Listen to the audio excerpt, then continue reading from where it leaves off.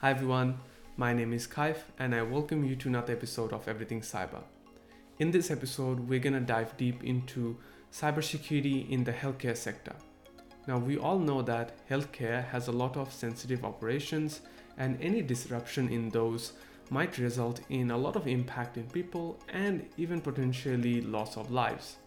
That's why healthcare companies need to implement quite strict security controls and run a tight ship. But is it the reality though? In this episode, we will understand why implementing cybersecurity can be a very complex maneuver, especially in the healthcare industry. Furthermore, we'll also realize what kind of challenges the cybersecurity professionals need to deal with as they implement security in this space. And to do so, we have a very special guest, Alana Topji, who has lots of experience in operating in the healthcare and the non-profit sector. With Alana, we're gonna dive deep into what does the landscape look like, what kind of cyber challenges these companies and sectors are facing, and what are the strategies they're implementing to build cyber resilience. And towards the end, we actually have a very interesting segment where we go through the various myths about cybersecurity in the healthcare space. So, without any further ado, let's get started. Hello everyone, welcome to this episode. Hey guys. Hey folks. Hey everyone. Cool. We've got a really interesting guest. We've got a top G joining us for this session, and my good friend who works both in the healthcare and the not-for-profit space. To start off with, Alana, do you just want to introduce yourself? Yeah. Hi everyone. I'm Alana. I'm a cybersecurity analyst in the healthcare and the not-for-profit space. I'm a bit of a generalist in the way I work, so I do a bit of both GRC and both technical work as well. Thanks, Alana. Coming to the next section, a question that we ask all our guests is, what does your family and friends think you do? It depends on who you ask. So some will know I'm in security. The main thing that they know is I write a lot of policies and procedures and do what they think is very boring work, which I don't blame them. It is GRC. And others, I'll just say I'm in IT. I help people with their technology. We'd be pretty interested to hear also, like, how did you get into cybersecurity and in this space? I got into security via a bit of a roundabout way. So I initially started off more in the healthcare space. I was studying anatomy and neuroscience, and I thought I was going to go into something like optometry or maybe Huntington's research. I decided I didn't like optometry in the end, so I declined that postgrad offer. And with neurodegenerative research projects, they typically don't have a lot of funding. And so I decided to pivot from that, go into computer science and combine the two. And that's how I ended up in security in healthcare. It's pretty cool.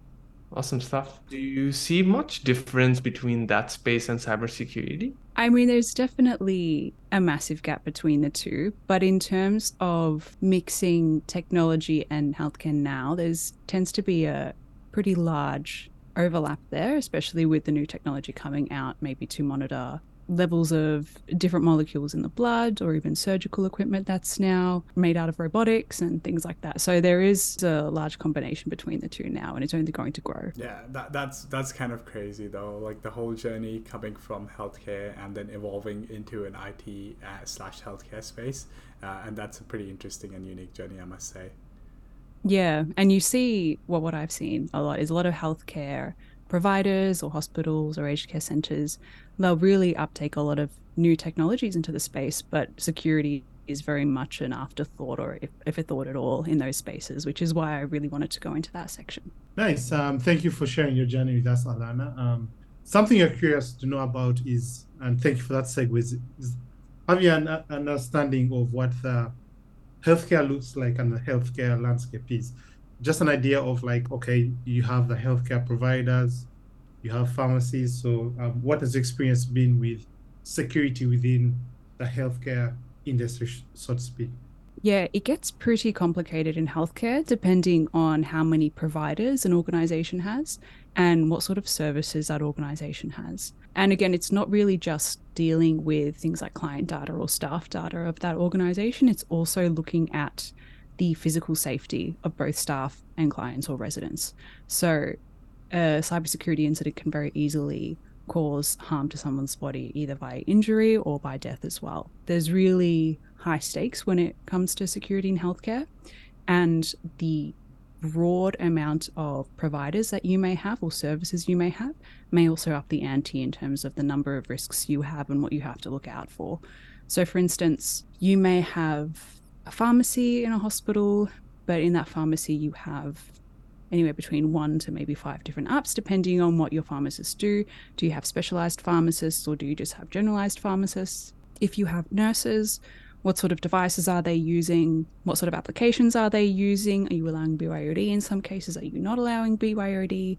And then as well, if you have a surgical ward, do you have technology in that surgical ward that's hooked up to a computer, whether or not it's IoT? But if it is IoT, then that brings another risk into the whole issue. And there's so many caveats, so many little things that you have to look out for, and it really just starts to expand into this massive tree of things you really have to monitor and have a look at. That's pretty cool.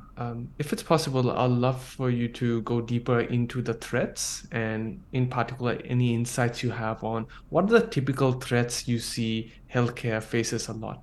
The typical threats are pretty typical across other sectors too.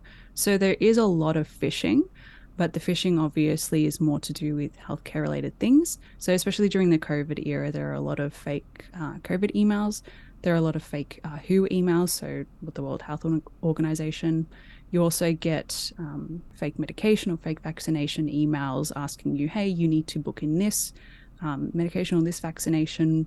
If you need it, please, click on the link here to book it in, and then you've downloaded something and, all that sort of thing. So phishing is very much a big part of our threat landscape, not just in aged care, but in hospitals in general and just healthcare in general. Great. If I may interject, in terms of what's the outcome for the phishers? Are they trying to get more medical information, or is it ransomware? What have you seen? It depends on the email. So it can be a bit of a mix. There have been some where they've had an attachment in the email and they said, hey, you need to look at this. And it turns out to be some sort of malware, whether it's ransomware or bloatware or whatever. It really depends on who's sending that email. Sometimes they may pretend to go to a login page so that they can phish your credentials and then log in as you.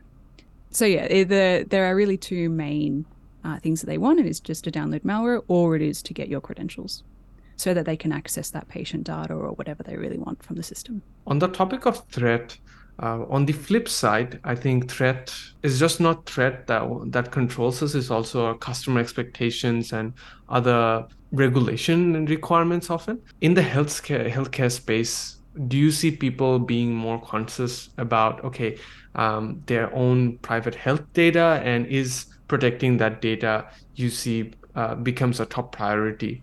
I presume protecting data is obviously top priority everywhere, but is the drawback of having a breach where people's healthcare data is out there in the public, the repercussions feel like that'll be much higher rather than any other random data set?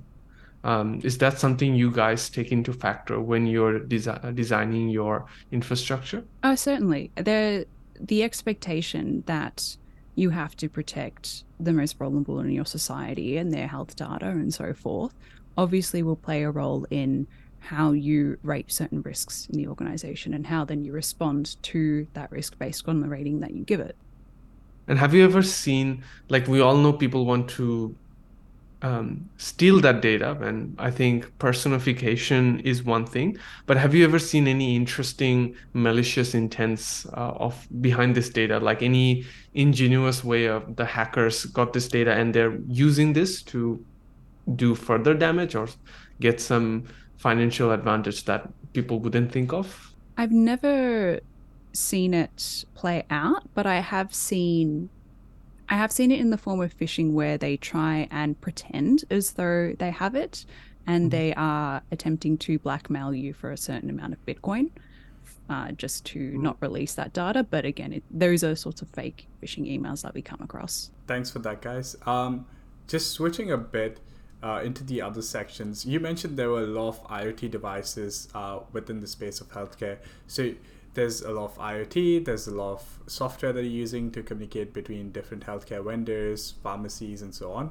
So What does that look like in the healthcare space, and how do you try to secure them? Yeah, it really comes down to your asset management. So you have to make sure you document absolutely everything that you have, understand whether you actually need something to be internet connected or not, because sometimes you really don't need it to be internet connected, and really working on your network segmentation in that organization so that you make sure that those medical IoT devices aren't affected by something if something goes down in another part of the organization or in another bit of hardware, essentially. So there are those things that can come into play when dealing with those sorts of issues. But yeah, there's a plethora of different IoT. Whenever I've gone to the Digi Health Fest, which I think it was the second year running this year, there's always dozens of new technologies that are coming out. And what I like to see from all of these new technologies is whether they've gone through any sort of security auditing or whether they have any sort of AppSec involved in them. Usually the answer is no. So I'd like to see that more in the coming years, especially because, those are used to handle, someone's life and someone's livelihood. So, yeah. Yeah, I think that surely comes in the involvement of when you're onboarding a new device, a new client, and so on. Like a part of a RFP, we're basically evaluating the amount of risk that you're going to be taking in from a new client or new device. Definitely. Yeah, so some just taking a step back and looking from another perspective in terms of like incident response and types of incidents that you're going to be dealing with. Have you ever faced an instance where an IoT device got compromised and you had to isolate that, and what kind of impacts would that have? Short answer, medical IoT. No, I haven't dealt with that so far. So yeah. Thankfully. Yeah. Yes, thankfully. That'd be a very interesting use case. Though. Yeah, it would. So yeah, thanks for the discussion and really painting a picture of what the healthcare industries and some of the risks you face. Something I was curious about was when you're working with these companies or coming to these organizations, okay, let me give an example. Like, let's say you may have like a software organization or something, and you have things like ISMS or common criteria or these common risk management frameworks you can use to kind of assess like the cybersecurity risk maturity. So one thing I was curious about is there anything dedicated or any guidelines like from NIST or NEM X body that is dedicated towards the healthcare industry, or do you borrow from ISMS when you're trying to just assess the risk within a healthcare organization? Yeah, I tend to use just the general ISO 27001 standards, no matter what industry I'm in or what industry my client is in, just because it's broad enough that I can apply it to any industry. But obviously, knowing the sector that the client or the organization I'm in is in, then you have to tailor that ISMS to that client or that organization. And then obviously your playbooks will then have to be tailored to them too. So what's going to work in financial services isn't going to work in healthcare. So your ransomware plans will look very different compared to if you were in hospital versus if you were a superannuation trustee, for instance. Just drawing on those broader bits of security standards, like those ISO standards, should be enough for the healthcare sector. At least in my opinion. Yeah, that's fine. Thank you for sharing. Yeah. So it's great when you can draw on those broad frameworks to apply them to the different industries. So yeah, thank you for sharing that.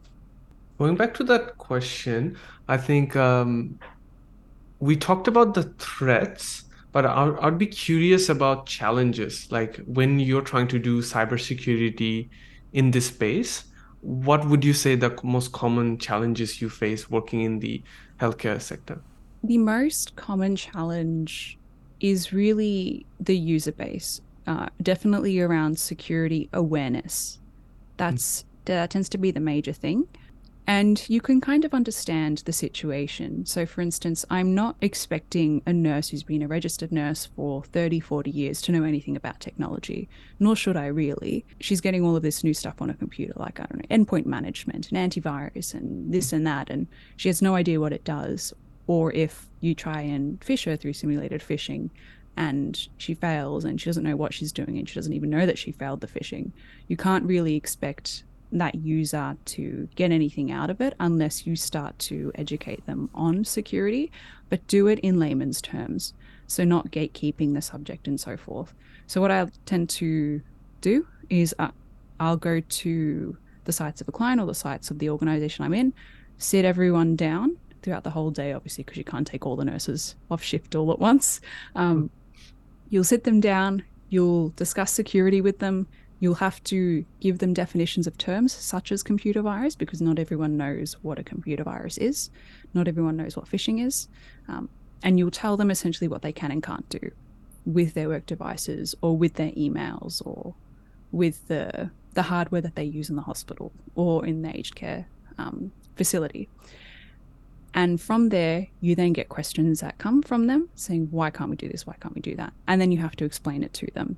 And then you have to ask them, okay, what's the blocker that's preventing you from actually doing what you need to do so that we can be cyber safe?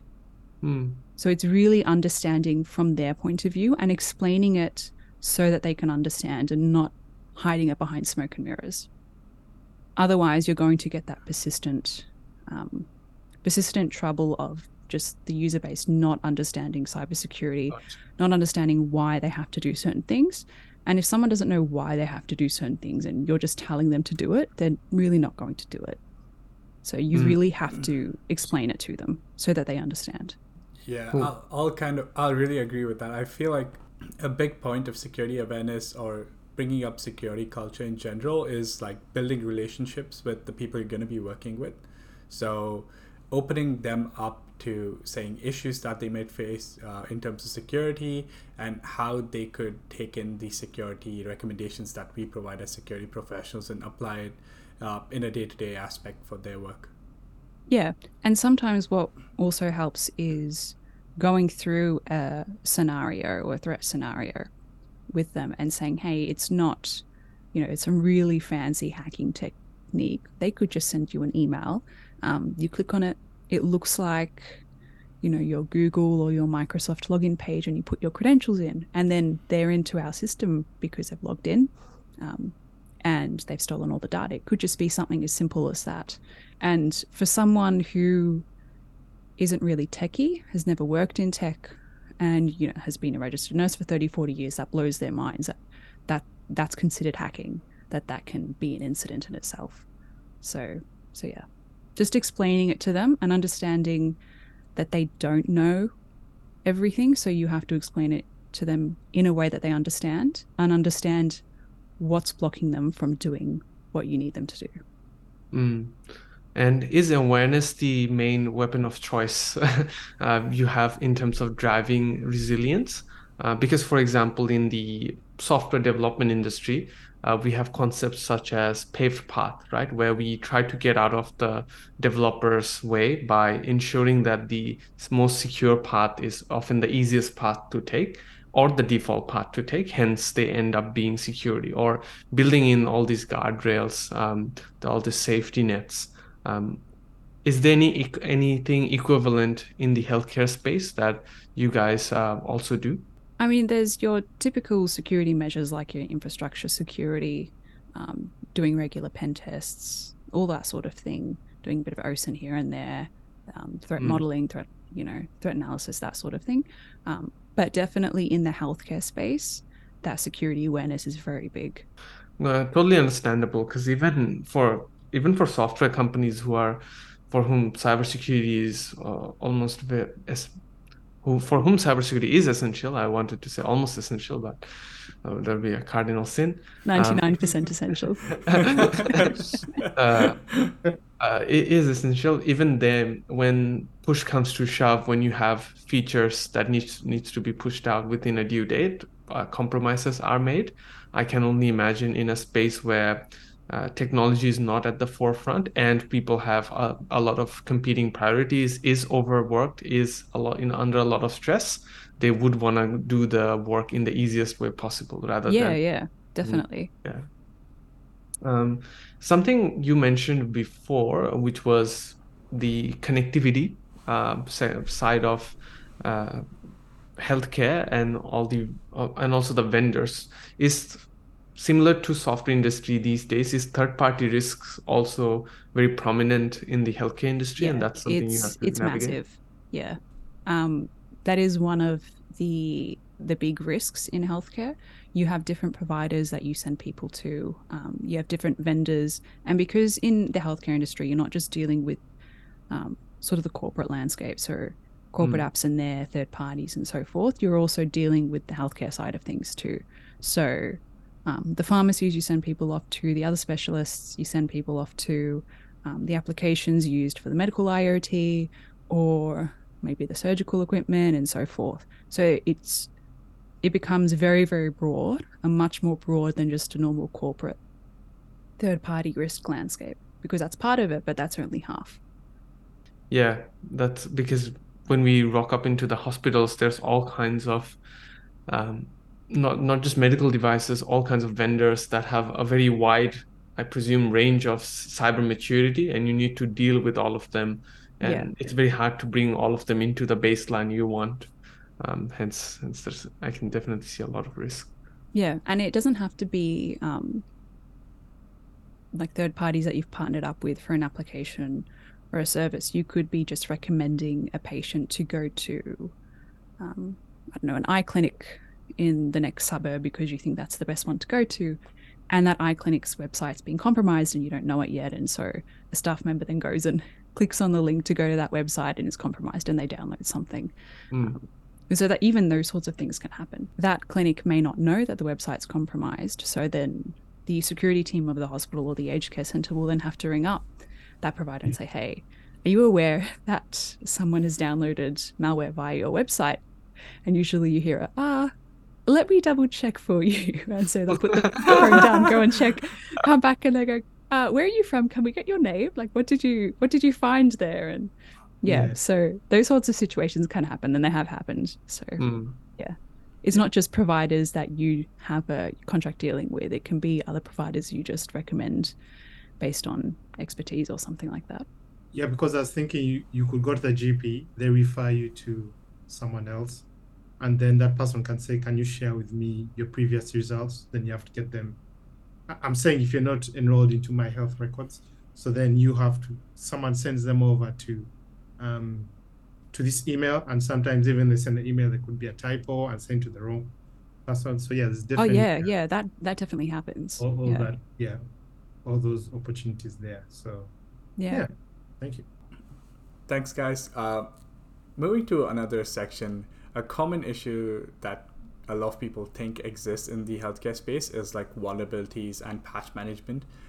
It ends up being an issue because you have softwares that can't be updated, and then you have operating systems too that can't be updated because those would break software. So you end up in these difficult situations where you had to manage lots of vulnerabilities with high risk, which can be higher critical. So how do you end up dealing with such situations, and how does vulnerability/patch management look in the healthcare space? Yeah, so you're definitely right. With some applications, you can't just patch straight away. You really do have to wait to see whether or not it's going to break something, because you can upgrade straight away, but then all of a sudden your entire pharmacy can't access anyone's prescriptions, and maybe someone needs chemotherapy that day, and that chemo has a half-life of 2 hours and it's down and you can't do it. You would really want to be avoiding those sorts of situations. Though in those situations, you do have to look at all the patches that are upcoming. You have to prioritize them. Then you have to plan, okay, what systems are going to potentially be affected. Have a rollback plan as well. And then start warning all of the business owners across, all the system owners across your entire organization, saying, hey, we're going to put this in place at this time. Here's all the risks. Here's our rollback plan. This is how long it should take. We're going to do it in this time where there's least amount of impact, maybe, I don't know, between midnight and 4 a.m., for instance. And you really have to get everyone to agree with it, have the change approved, and then go and see how that whether that change can be effective or not. But yeah, sometimes it does just involve you waiting a bit longer, because you know that if you do it now or in the next few weeks, you will break something very important. So yeah. Is there any sort of mitigating controls or any sort of plans that you have on how Oh, do you yeah. mitigate or reduce the Yeah. risks? So while in between you planning the change to actually doing the change, you will have to enforce some sort of mitigating risks, whether that's removing some roles from the system, whether it's putting in another form of authentication on the system, maybe a bit more of a segmentation around that system, or IP whitelisting, just anything. It really depends on the situation. Cool. That sounds good. Is there any challenges that you have faced in doing this other than the ones that you already mentioned? Is there any other challenges that you have run into? Yeah, so sometimes some of these changes that are very necessary and very critical and have to happen straight away, you do run the risk of not being able to access patient data. And especially in a hospital or an aged care center, you need that patient data 24/7. There may be certain windows in the day where you need it a bit less. But that's the most tricky scenario that you tend to face, is being able to actually access your patient or your client's data in a system that you really do need to critically update, and you can only really apply certain mitigating factors to. Cool. Thanks for sharing that, Lana, and also educating us more on what happens behind the curtain in the healthcare industry.